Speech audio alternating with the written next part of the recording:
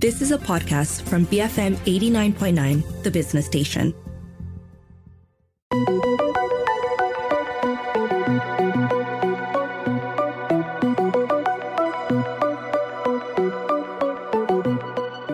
BFM 89.9, the business station. My name is Rich Bradbury, and this, of course, is Mattsplained, and more weird science from the weird dude on Mattsplained this week. What are we diving into this week, Mr. Mattsplained, Matthew? Hey, Rich. Well, I was going to do, a thematic episode, something about something today, because there's loads of stuff to talk about. I mean, there's some really cool stuff about clean energy coming out, as well as developments in the way that we examine history. So there's this kind of emergence of forensic sciences in the realm of history that's really interesting to look at. And as well, there's a lot around deep fakes and a lot of this kind of stuff. But then I saw one particular story, the one we're about to talk about, and I realized there was just no choice. We've got to do a weird science episode this week. I'm a bit worried because you sound as excited as Dr. Frankenstein, and this sounds like it's going to be something horrific. Well, remember a couple of weeks ago, we had a story about a bionic leg. We talked about this robot that had organic muscle tissue that was grown from, I think it was mouse cells or something like that. And, how incredible I thought that was. It could walk and it could turn. I mean, admittedly, very, very slowly. But how does the idea of cyborg locusts sound to you? It sounds like something I've encountered in a movie, but also sounds incredibly terrifying. Well, I mean, if you're worrying about an army of, centrally controlled flesh-eating locusts, don't worry. I am actually working on that, but I've got so many other projects on the go at the moment that it's on a bit of a back burner for me. Thankfully. But this actually relates to the locust's keen sense of smell. So scientists have been trying to harness this ability that they have, their olfactory senses, by implanting electrodes in their brains, which will enable them to detect certain chemicals.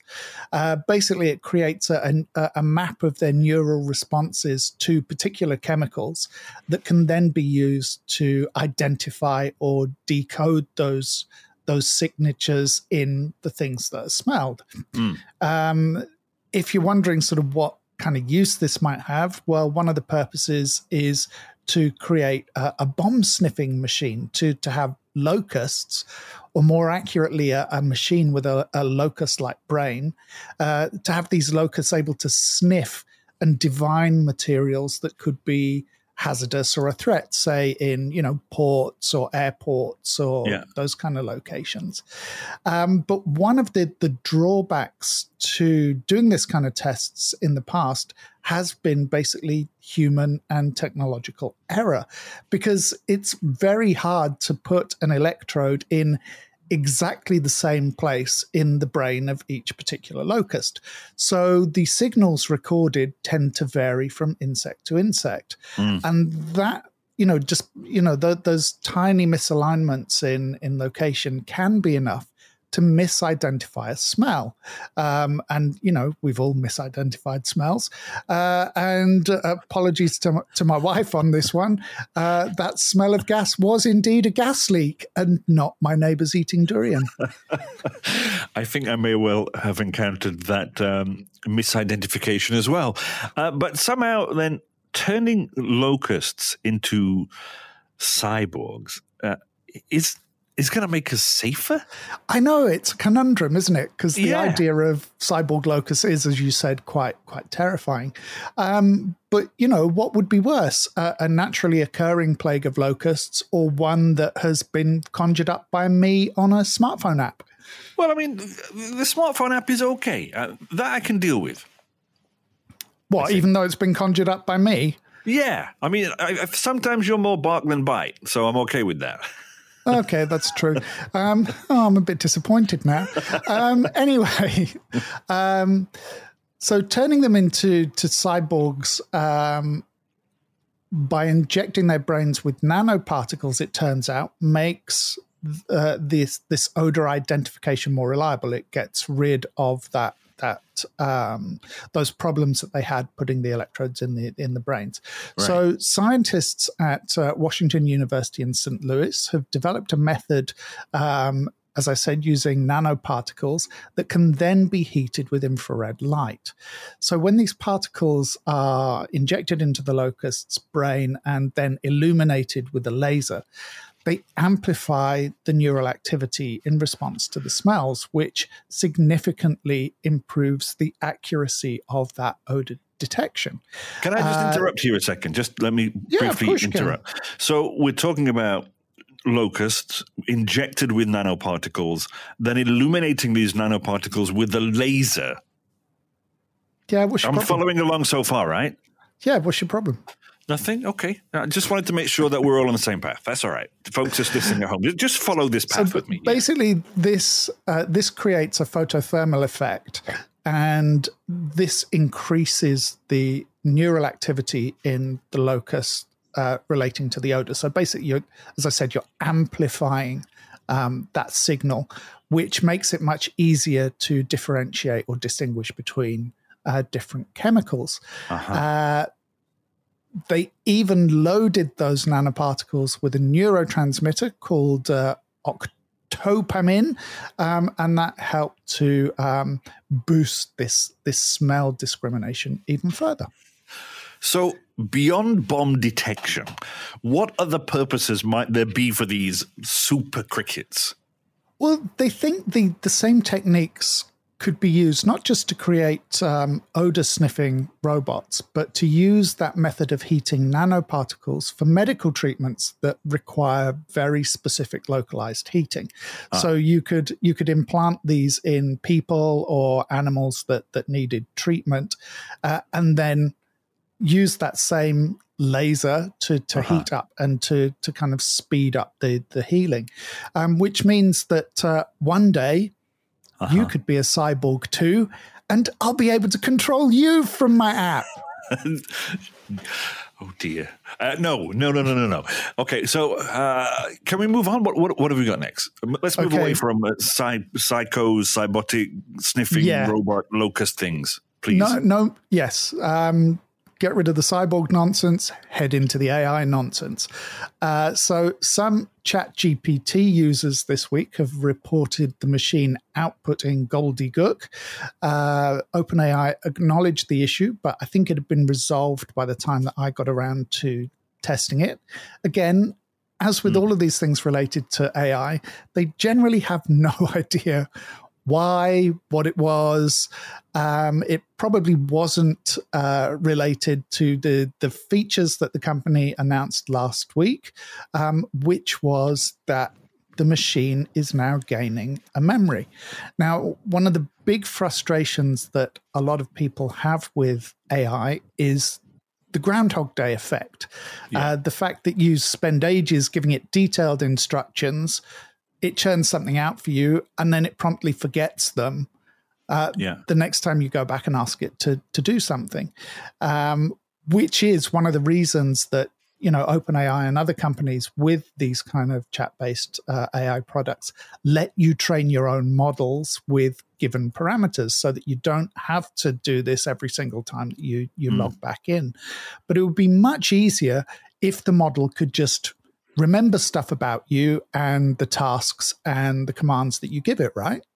Yeah, absolutely, for sure. But it would also be much more easier if Sam Altman and OpenAI would give me a search function within the stuff that I've put in. The chances are that's going to be happening, and that's something related to this memory as well, because as we'll talk about, I think, in a future episode, we're getting into the area where recommendations are something that are being baked into the model. So you see a lot of the chatbots that are being sold in the App Store, or not necessarily being sold, but are available in the kind of ChatGPT App Store. They are based on preferences and recommendation engines from flights, travel, or whatever. Now, In terms of the actual memory component, this isn't a general update yet. It's going out to select users, according to the report I read in The Verge, and I've checked my account. I'm not one of these select users, Ooh. but then I'm generally not. Probably because I'm one of those problem users who doesn't use it for a few days and then deluges it all at once and causes I'm a single human traffic spike. But this is essentially the idea that you can explicitly feed the bot the information that you want it to know about you. That, for example, you think sweet corn and eggs are evil because they are, and that puce is your favorite color because it is. And of course, that cats are superior to humans, which explains why you have no children. Or you can let the bot gradually learn all this information about you through your prompts and the way that you use it, so that it preserves facts about your likely usage, as well as your kind of behavior in terms of what you request of it. I mean, the behavioral part is kind of obvious, but it's annoying to put the same set of instructions into that box time after time. But how does retaining information about you enhance the user experience? Well, again, as you were saying about search, as we see the platforms developing, they're becoming much more like browsers. Yeah. As I said before, there are travel recommendation bots in the store, all sorts of stuff where the machine's answers are enhanced by knowing things about you. So they're able to give you much more tailored responses. So the idea is that by letting the machine start to gather that information, you can create that more personalized experience that you're used to from social media and search. Yeah, exactly. It sounds very familiar, just exactly the same kind of approach and data harvesting model that we hear from social media. Yeah, and that privacy issue is where we kind of get into the weeds. As I said, this isn't sort of part of my model of the bot yet. And when I asked it what it knows about me, it gave me, that boilerplate response about how the service is based around privacy and it doesn't retain information about users.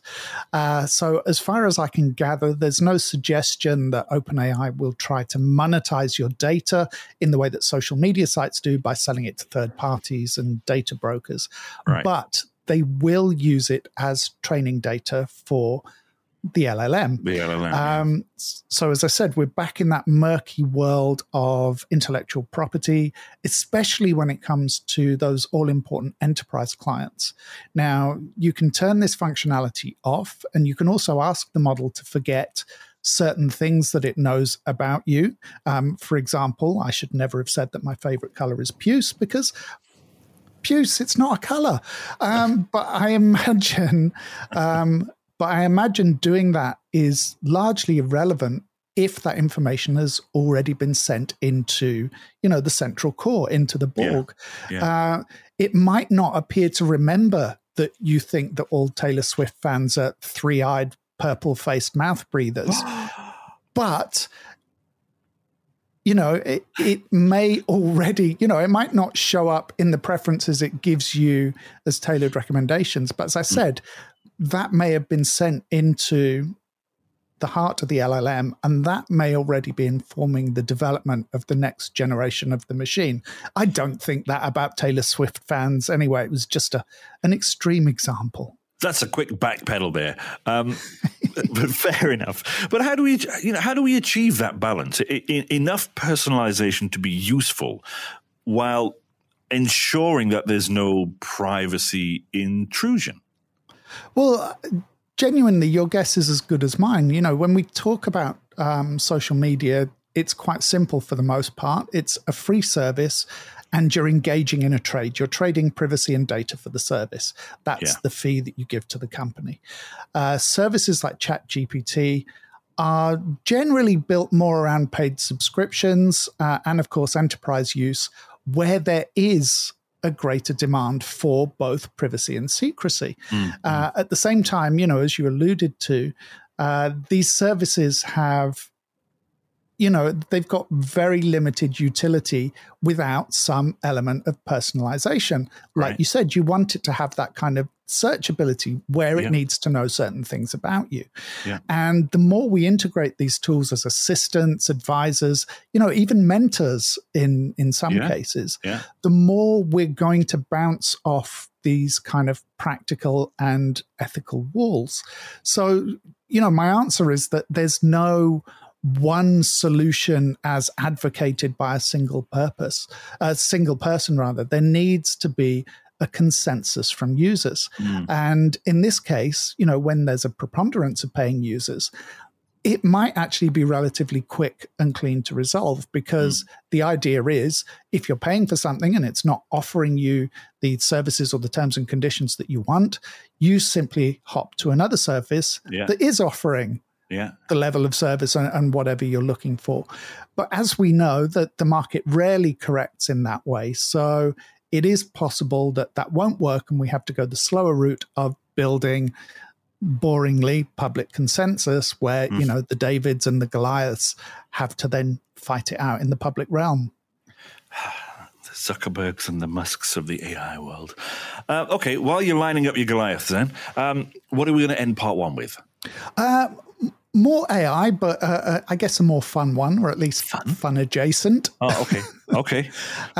So some of you may have seen the recent images of text-to-video creation from OpenAI. Yeah. Now, it's not open to the public yet. Only a handful of content creators have been given access to the tool, which is a generative video model called Sora. Sora means sky in Japanese, so apologies for my pronunciation.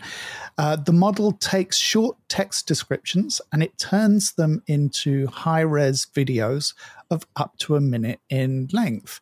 Now, the video that I think most people have seen is of a Japanese couple who are holding hands as they walk through a snowstorm on an urban street. That seems to be the sort of most re-exed or publicly shared post. And the video is incredibly detailed. It's the kind of thing that you might find maybe not in the latest game, but in something with a fairly good sort of generative and fairly good physics engine. And it is a huge step forward for generating this kind of instant video content. I mean, I know that you've done quite a lot of this. You've played with sort of text and video before. What's your kind of response? I saw one video of it was a guy sat on a cloud in the sky. I don't know if you saw that one, and it did actually blow me away, because unless you looked very, very closely at certain aspects of it, and of course the fact that it's a fella sat on a cloud, it was very convincing. The skin tone was really good. The shading and the shadows were excellent. There was just little giveaways, like when he turned the page in the book. That was a bit of a giveaway, the physics of that.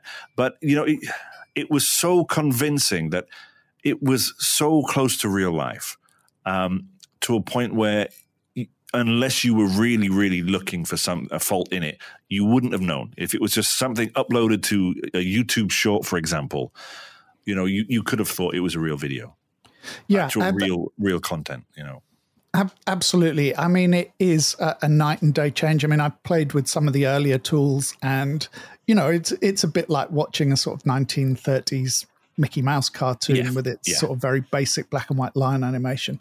And as you mentioned, it's very realistic, but it isn't perfect. There are things that you can find if you look hard enough. I think in the Japanese street example, for example, the traffic on the road in the left-hand side of the picture is out of proportion with the people who are walking. Now, because it's in the distance, you don't notice it initially, but there's no way that perspective could be achieved in an actual shot. But as you said, you can see the potential for this kind of model and the kind of sea change that it's likely to bring in the way that we create content. And even though there's no release date given for the model, there's no indication of what kind of volume of traffic it can handle, because obviously that's going to be really intensive to produce. Let alone what that kind of compute will actually cost on a per minute or a per second generation basis. The possibilities are absolutely enormous. I mean, imagine you'd be able to do your proof of concepts for TV and films and games instead of doing sort of text-based elevator pitches. You can go into a meeting, these things will come alive. Instant infographic videos for social media, or as you mentioned, creating perhaps false narratives, but especially as this kind of technology grows and the video times get longer and the prompts that the machine can handle get more detailed. I mean, this is a really exciting development. It is indeed. And hold that thought, because we need to take a short break. We're right back after these messages here on Matsplained on BFM 89.9, the business station.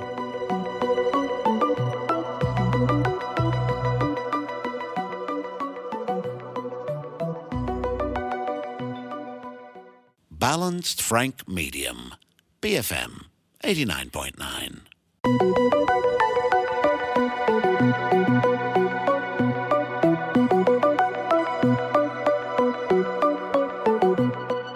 BFM 89.9, the business station. Welcome back to Matsplained. Okay, so before the break, we were talking about advances in AI-generated text to video, but I wanted to follow that up with some of the news from Google. Haven't they announced a more video-intensive model as well recently? Yeah, but it's less focused on creation. It's more focused on the analytics. So, as you might have experienced when uploading a large document to the various LLMs, they quickly lose interest and essentially tell you to go and read it yourself. It's like, can you analyze this for me? No, it's too long. We suggest that you go and read it. Now, you may have heard people talking about LLMs in terms of tokens. Now, obviously, to most people, that doesn't make an awful lot of sense because, we're not computer programs. We don't care. Tokens are the parts of your prompt that the AI breaks down and processes. So when you type text in, it divides it up into chunks, and each one of those chunks is a token. So in the case of ChatGPT's current, I think it's ChatGPT 4, isn't it, at the moment? Yeah, it is. Yeah. It can input up to 129,000 tokens, but it only outputs around 8,000. Now, these limits change frequently, so forgive me if the information I've got is a little bit out of date. But that's one of the reasons you get that disappointing result of, you'll put in reams and reams of text and ask it to summarize something, and it does it all in about 300 words. And you're like, really? That's not what I asked for. Yeah, exactly. So Google DeepMind's latest Gemini model, and like a lot of the last story as well. This is also from MIT Technology Review. So Google's latest Gemini model is the 1.5 Pro. As standard, it handles inputs of 129,000 tokens, so about the same as GPT-4 Turbo, but it can take up to 1 million tokens, although they only make that available to a select group of their customers. That means that it could easily digest George Martin's A Game of Thrones and A Clash of Kings at the same time, or an hour of video or 11 hours of audio in a single kind of search prompt. But this issue is really about what you use it for, right? And what use is that? Well, imagine... you could be a really big George Martin fan for starters. But no, imagine you're a company and you're looking for a specific piece of data in a really huge archive. So this is a way to sort of quickly narrow down and find information. So in Google's example, they uploaded a 403-page transcript of the Apollo moon landing. They showed the model a hand-drawn sketch of a boot, and they asked it to match that sketch to the moment in the transcript it represented. Yeah. So it came back with the answer. This is the moment that Neil Armstrong landed on the moon. He said, one small step for man, one giant leap for mankind. So pretty impressive. In another task, they asked the machine to watch an old Buster Keaton silent movie that was about 45 minutes long. And they asked it to identify a piece of information written on a piece of paper that was removed from a character's pocket during the film. They didn't specify where in the film, or as far as I know, which character had the piece of paper in their pocket. And it took the model less than a minute to correctly identify the place in the movie and then come back with what was written on the piece of paper. So in terms of finding information, that is absolutely incredible. I mean, imagine being able to trawl through a huge archive with that level of specificity, you know, pulling a specific quote out of chunks of data from a report. You know, it's a bit more boring than the example of Sora from OpenAI, but, you know, no less impressive. Pub quizzes are never going to be the same again. Absolutely. I mean, you're no longer going out to Google something. Yeah. I mean, it makes, you know, Trivial Pursuits completely irrelevant. Not that it hasn't been irrelevant for the last 20 years, but, you know. All right. We don't usually delve too deeply into the hows, I guess, of this kind of technology. But does a task like that, you know, examining these much, much larger chunks of information require the model to approach it, I guess, in a different way? Yeah. So, you know, as you said, we don't usually go too deeply into the hows of things working on this show, but we do occasionally, like, for example, when we've talked in the past about the way some games generate environments, and they just generate that part of the world that you currently occupy, which is a way of, you know, saving space on the processors and in the cloud and all that kind of thing. So Google employed a technique here called mixture of experts learning. It's not something that's unique. Other firms use it too. According to Tech Review, OpenAI is rumored to employ mixture of experts learning for ChatGPT, though they don't explicitly say that. The way it works is to divide the neural network into chunks.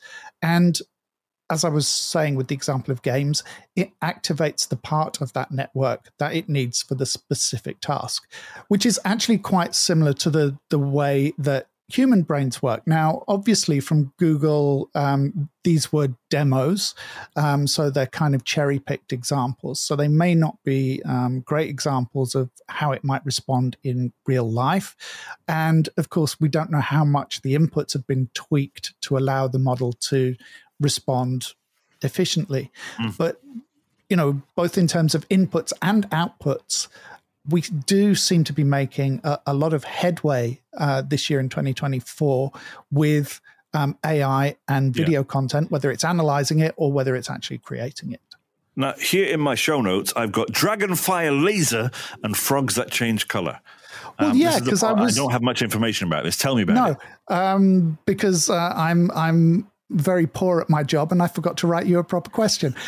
So I was going to do a story about a laser weapon built for the British military called Dragonfire, which successfully shot down an aerial drone in tests last month. So you were excited enough about a laser being zapped at a locust brain. This is a laser that's actually being used to, you know, blow things out of the sky. But, you know, it's a bit too depressing even for me to talk about weapons in the current sort of geopolitical climate. So you can Google that, Dragonfire, if you want to know more. But yeah, I will go with the story about frogs. So here we go then. Ribbit. Yeah, so Exactly. We know that up until the Russian invasion of Ukraine, at least, the area around the Chernobyl plant in Ukraine had become something of a wildlife preserve. We've covered that on the show before.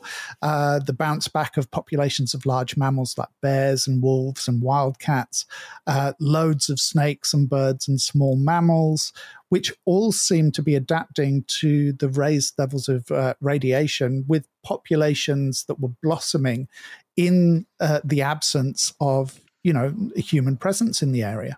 So we're talking about opportunities to see evolution at work. Yeah, to see how these species are, mutating or changing. According to a recent report in IFL Science, one of the fastest species to evolve was the eastern tree frog. Now, normally these tree frogs have a really vivid, bright green color. But back in 2016, I think, a group of wildlife researchers working in the exclusion zone found a number of these tree frogs who had black rather than green skin. So over the next 3 years, they collected, specimens from ponds at various locations inside and just around the exclusion zone. And they found that the frogs inside the exclusion zone had much darker skin. In fact, the closer to the kind of explosion site, the epicenter, the darker the skin of the frogs. And tests showed that they possessed much higher concentrations of melanin, the chemical that helps to produce darker skin and hair. And it turns out that this is likely also providing more protection against ionizing radiation. As I said, the population with the darkest skin were the ones in the areas closest to, as you said, the epicenter. And the color in the skin seems to relate to those levels of ionizing radiation at that moment of the explosion. It didn't relate to current radiation levels.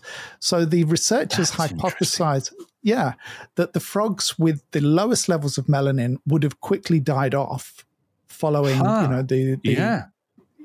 everything, the radiation coming out. But those with higher melanin levels would have been more likely to survive and to be able to breed.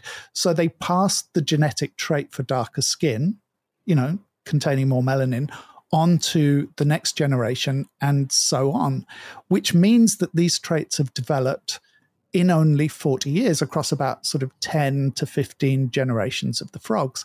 And that's incredibly fast for evolution. It's a bit like seeing the future unfold kind of on fast forward, a bit like the movie Click.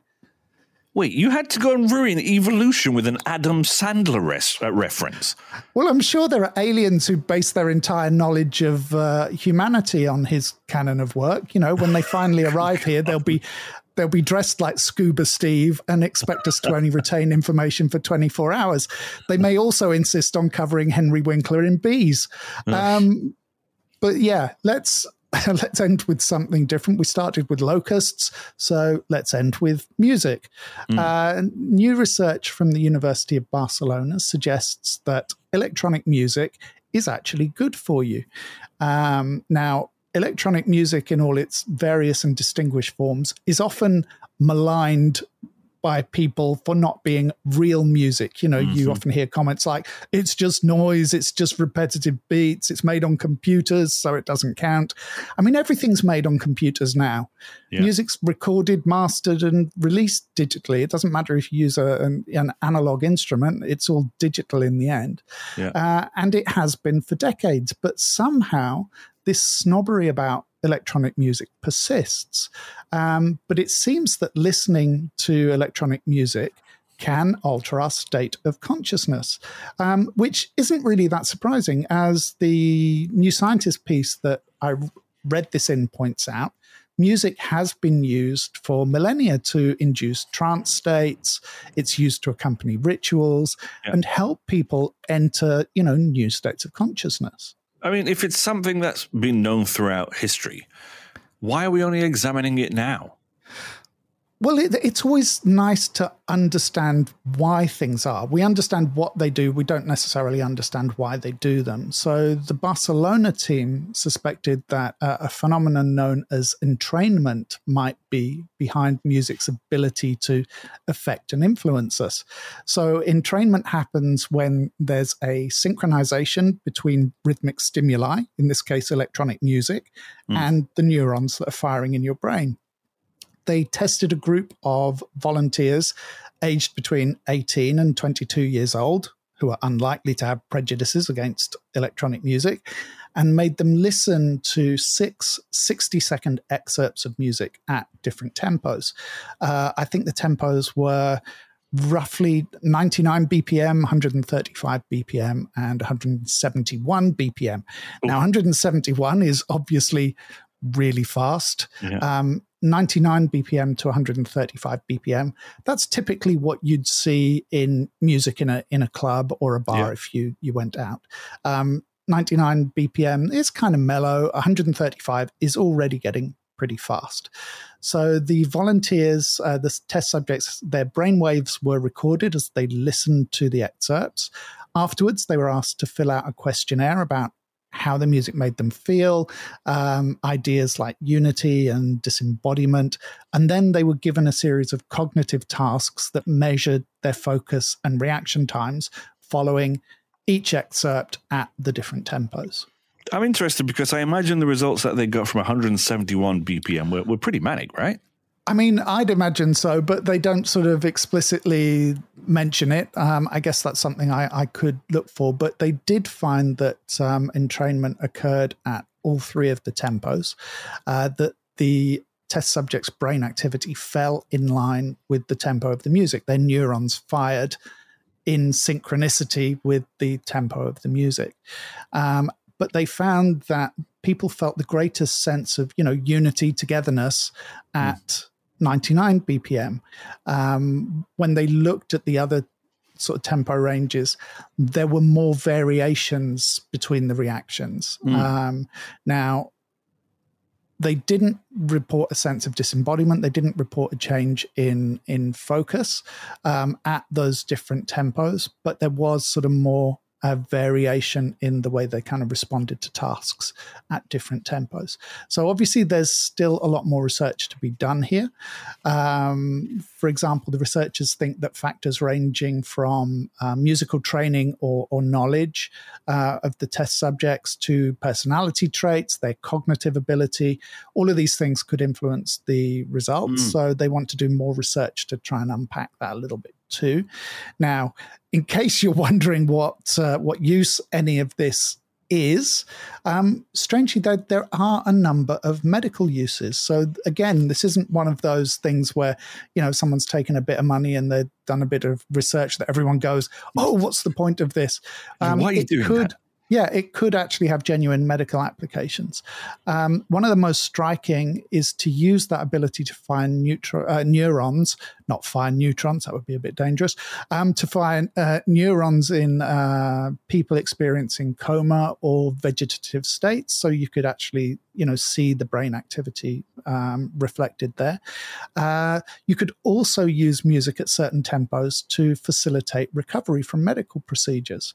And on a sort of more mundane basis, on a more day-to-day use, using music to manage stress rather than using medication or as part of a sort of therapy program. Most of us have one of those calming or relaxing playlists on our devices, that we turn to when we're feeling a bit sort of strung out. I mean, what do you play or listen to when you're feeling the weight of the world on your shoulders?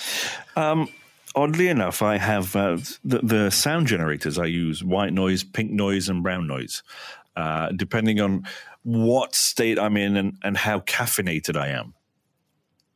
Gosh, those things drive me absolutely insane. If somebody broadcasts, just white noise, pink noise at me, I'm genuinely livid. But I think it's something like that. It depends at what volume you listen to it at.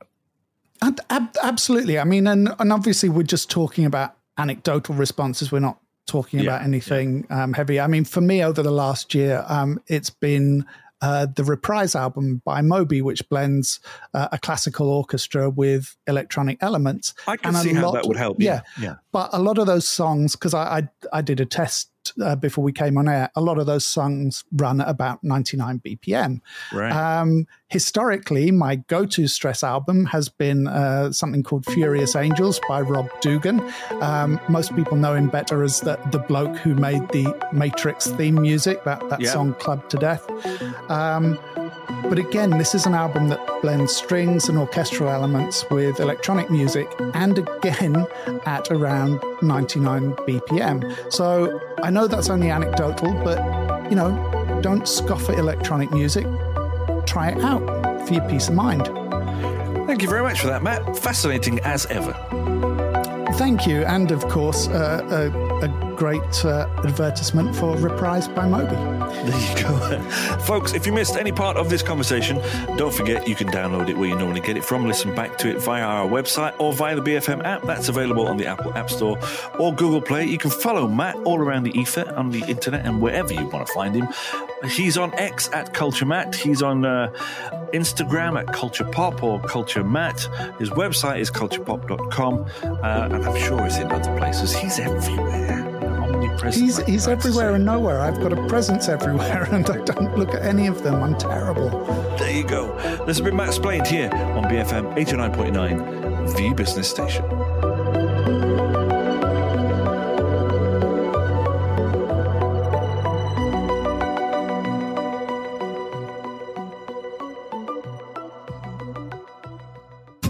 You have been listening to a podcast from BFM 89.9, the business station. For more stories of the same kind, download the BFM app.